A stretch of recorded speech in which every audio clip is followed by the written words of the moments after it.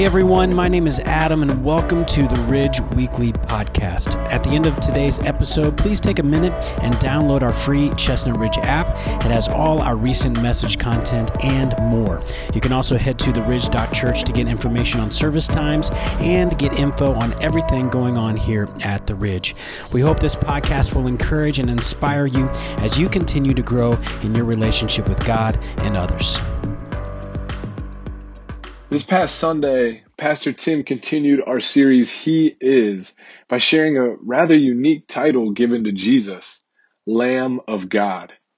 As we read in the accounts of Jesus' life, we see that John the Baptizer called him this when he baptized him. Now, for those of us reading this account today, we're reading John call him this, we may know what John was referring to. But to those who heard him utter the phrase firsthand, they would not have fully understood what John was foreshadowing. There are many accounts in the Old Testament that point to Jesus dying in our place and for our sin, in the same way that first century Israelites, they would have sacrificed animals as atonement for their sin.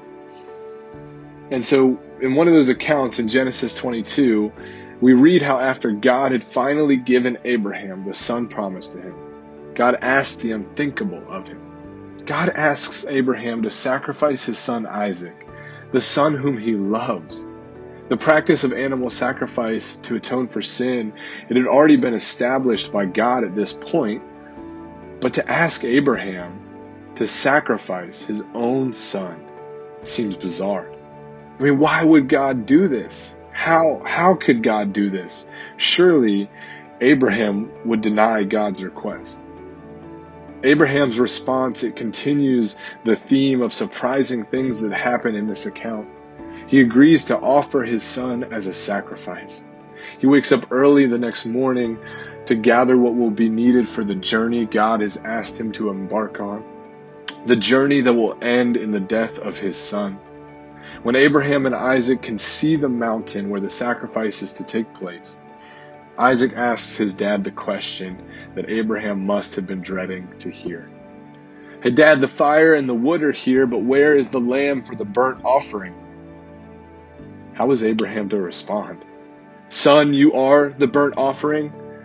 Really, is he going to say that? I mean, again, I think we're surprised by his answer.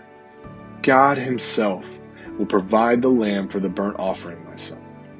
See, with this response, Abraham displays a great faith here, one that assumes that God will be faithful, even though the situation looks so grim. With blade in hand and fire ready, right as Abraham is about to sacrifice his son, God sends an angel and stops him, and he provides a ram to be sacrificed in Isaac's place. God never intended for Isaac to die that day. God was always going to provide an offering in his place. What an incredibly faithful God. See, he did this not only to test the faith of Abraham, but also so that it would be a picture of what was to come. Do you see it? Have you connected the dots?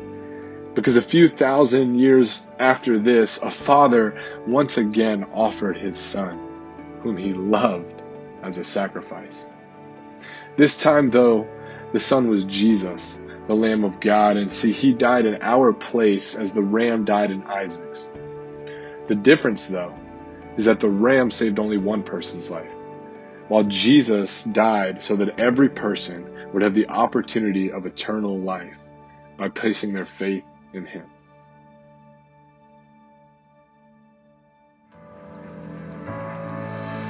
Thanks for listening to the Ridge Weekly Podcast. If you'd like to hear more messages now, you can check out our past series at theridge.church/messages or download the free Ridge app. Thanks again for listening, and we will see you next time.